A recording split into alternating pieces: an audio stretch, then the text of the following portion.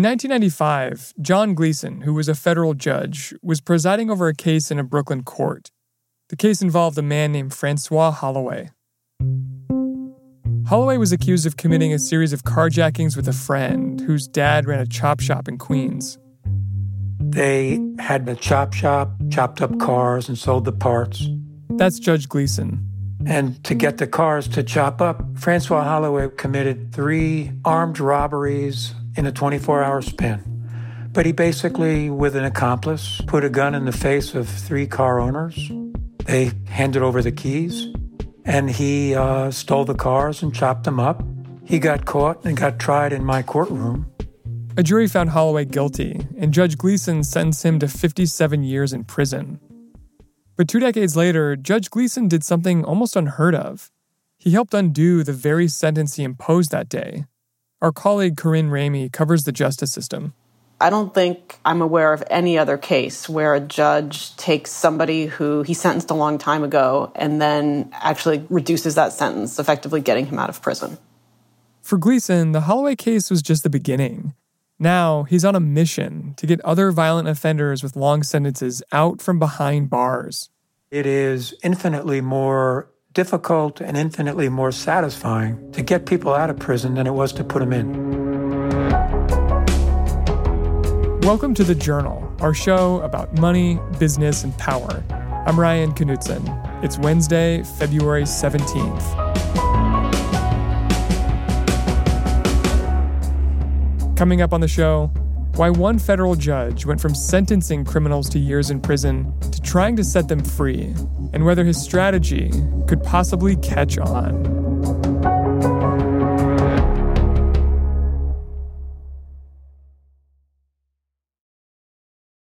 This episode is brought to you by Indeed. We're driven by the search for better, but when it comes to hiring, the best way to search for a candidate isn't to search at all. Don't search, match with Indeed. Use Indeed for scheduling, screening, and messaging so you can connect with candidates faster. Listeners of this show will get a $75 sponsored job credit to get your jobs more visibility at Indeed.com/journal. Terms and conditions apply.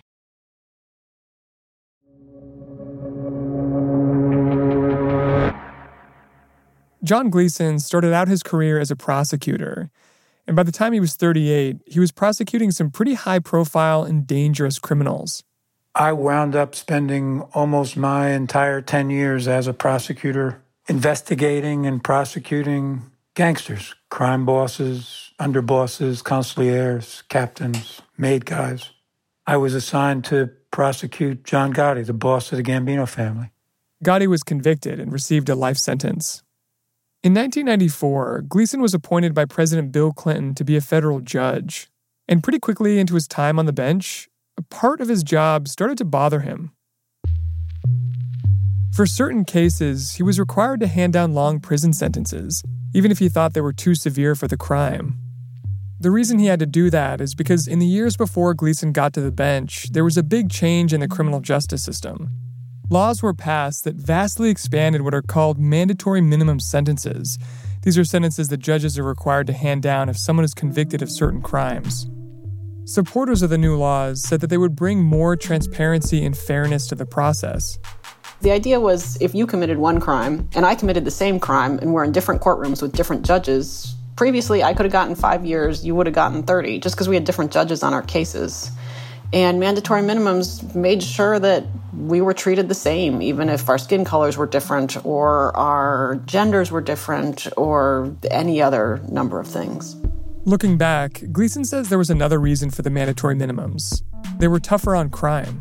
The world was different back then. The murder rate in New York was 7 times what it is today. So many of these mandatory minimum provisions were enacted in a period of time when people were scared and people saw the world in a way different than the way we see it today. Gleeson understood the reasoning for the laws, but he also felt that they came with a downside. Without more discretion, he thought judges were sometimes forced to hand down sentences that were too long. That's what he says happened in the case of Francois Holloway, the man who did the carjackings in the 90s for that chop shop. In that 1995 case, prosecutors charged Holloway with crimes including 3 counts of carjacking and 3 counts of using and carrying a firearm. Mandatory sentences applied in Holloway's case because of the firearms law he was charged under. It's called 924C, and it also has another element to it. When you have multiple 924C counts, they're stacked on top of each other. They're consecutive. So that means that, unlike most sentences, which tend to run at the same time, with multiple counts, these, you just keep adding them together. This can result in really, really long sentences, like more than 100 years.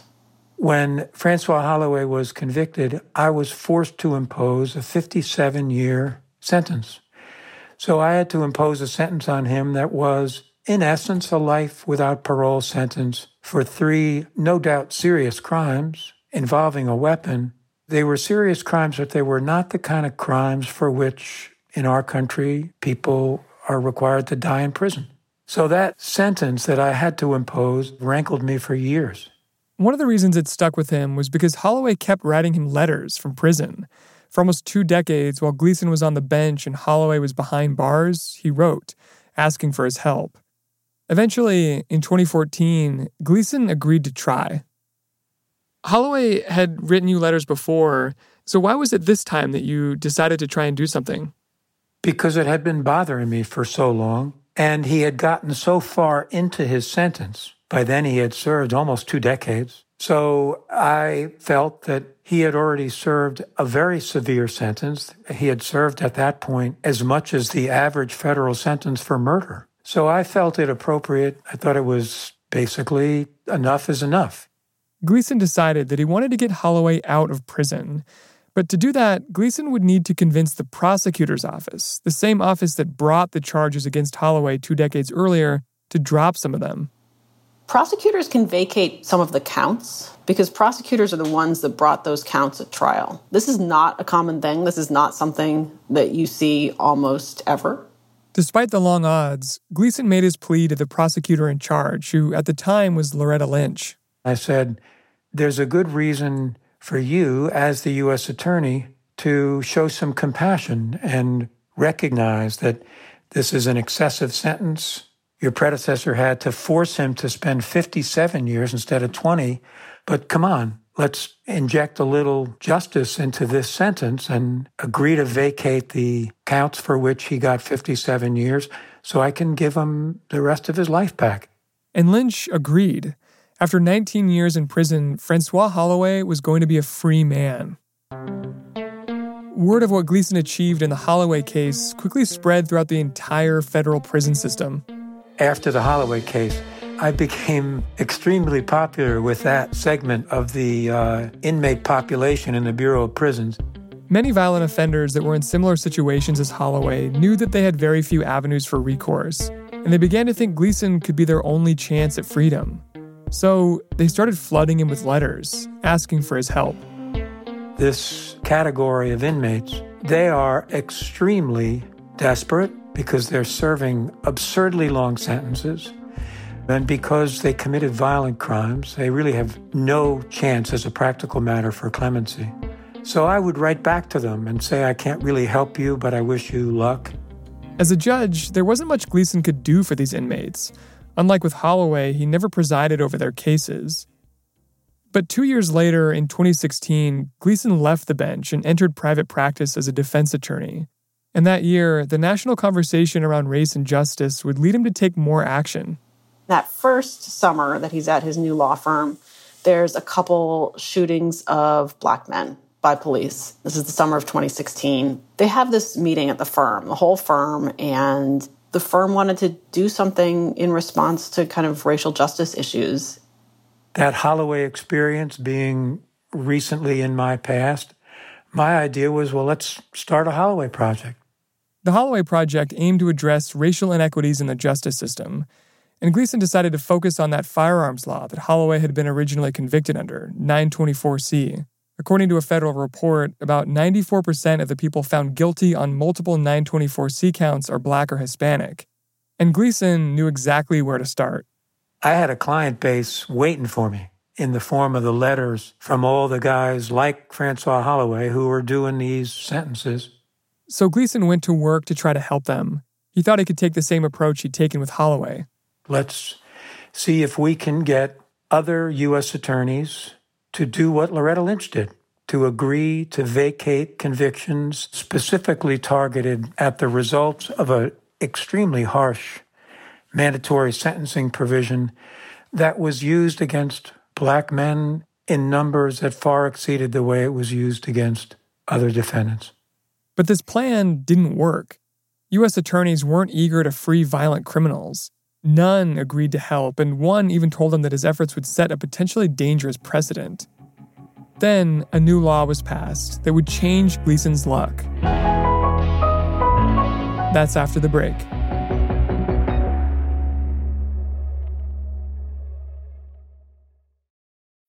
How well do we know the people we work with every day? We share lunches, jokes, and deadlines, but are we aware of the unseen struggles we often face silently? Stress and burnout, caregiving for a loved one, or feeling misunderstood at work. Through insight, awareness, and empathy, we can start to better see the issues our coworkers are dealing with, and that can make us and our companies healthier too. Join Holly Robinson Peete and her guests on The Visibility Gap, a new podcast presented by Cigna Healthcare.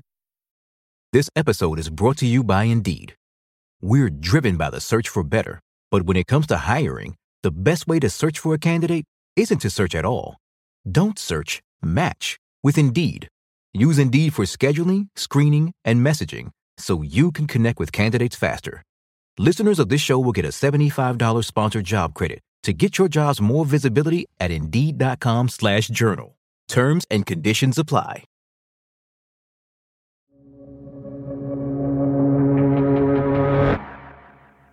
In 2018, Congress passed a major bipartisan criminal justice reform bill called the First Step Act.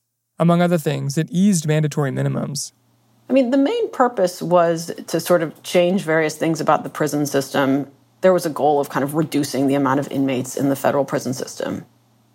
At first, it didn't seem like the law would be of much help to Gleeson and his Holloway project.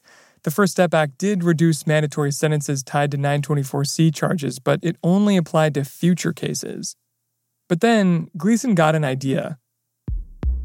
There was a little epiphany moment, and it occurred when I was on the phone with one of my clients, and he said to me, how about we make a compassionate release motion? Compassionate release. Normally, it was only used for inmates who were old or sick, but the First Step Act changed how these requests were handled, and it opened the door for more inmates to bring their requests to court. In that conversation, I pulled the book down off the shelf and saw that the statute itself allowed for motions to be made by anyone whose case presented extraordinary and compelling circumstances. What could be more extraordinary and compelling than to serve what is basically life without parole for crimes in which no one was hurt and little was stolen, and the sentencing provision that was used to impose that sentence has since been repealed by Congress? I thought, wow, here we go. That's our window, and we're going through it. One of the people Gleeson got to try this new strategy on was with a 55-year-old man named Todd Ellerby. Ellerby in 93 and 94 was involved with a violent robbery gang that robbed credit unions and post offices, threatened people with guns. He restrained people with handcuffs, duct tape. Ellerby was one of the inmates who'd started writing Gleeson after the Holloway case. When I seen a case like Holloway, if he got some relief, then why shouldn't I be able to get any relief? And we got the same situation. And then I wrote Judge Gleeson several times, and finally, the fourth time, he reached back out to me. Ellerby had been sentenced to 52 years and 3 months.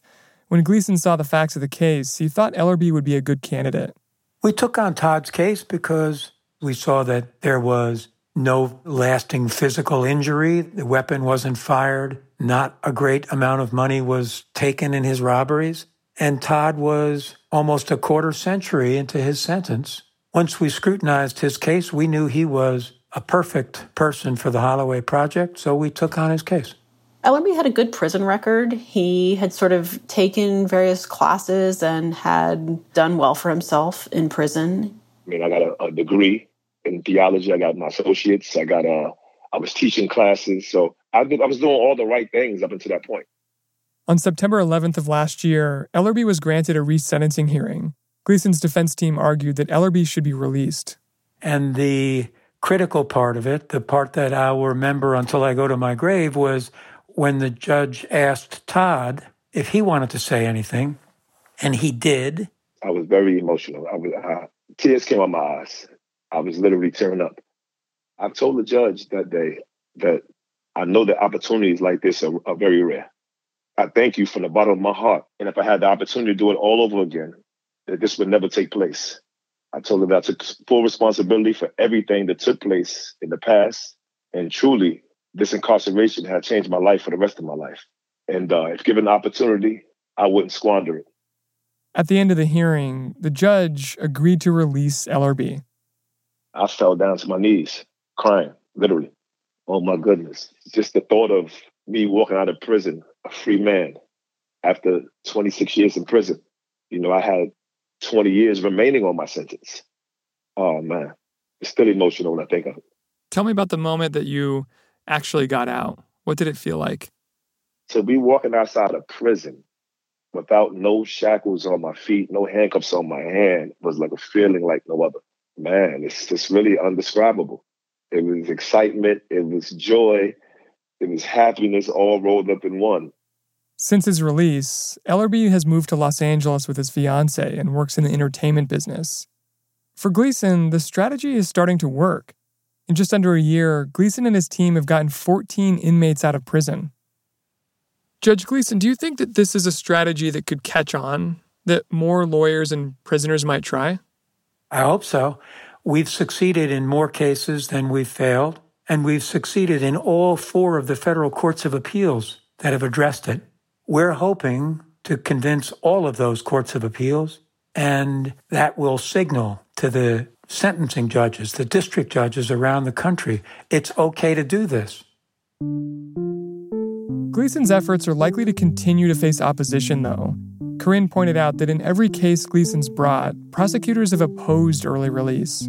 I think the fact that prosecutors have opposed this also speaks to how hard it is to change the justice system. Like, it's not like DOJ is like, oh, good idea, let's let these people out. They're not saying that. They're saying, no, let's keep them in there. And to sort of think about whether we should free violent criminals, you have to sort of grapple with these ideas of how much do people change and do people deserve second chances. In some ways, the criminal justice system is changing, sort of our ideas of what's fair and who belongs in prison, that these are ideas that are sort of continually shifting.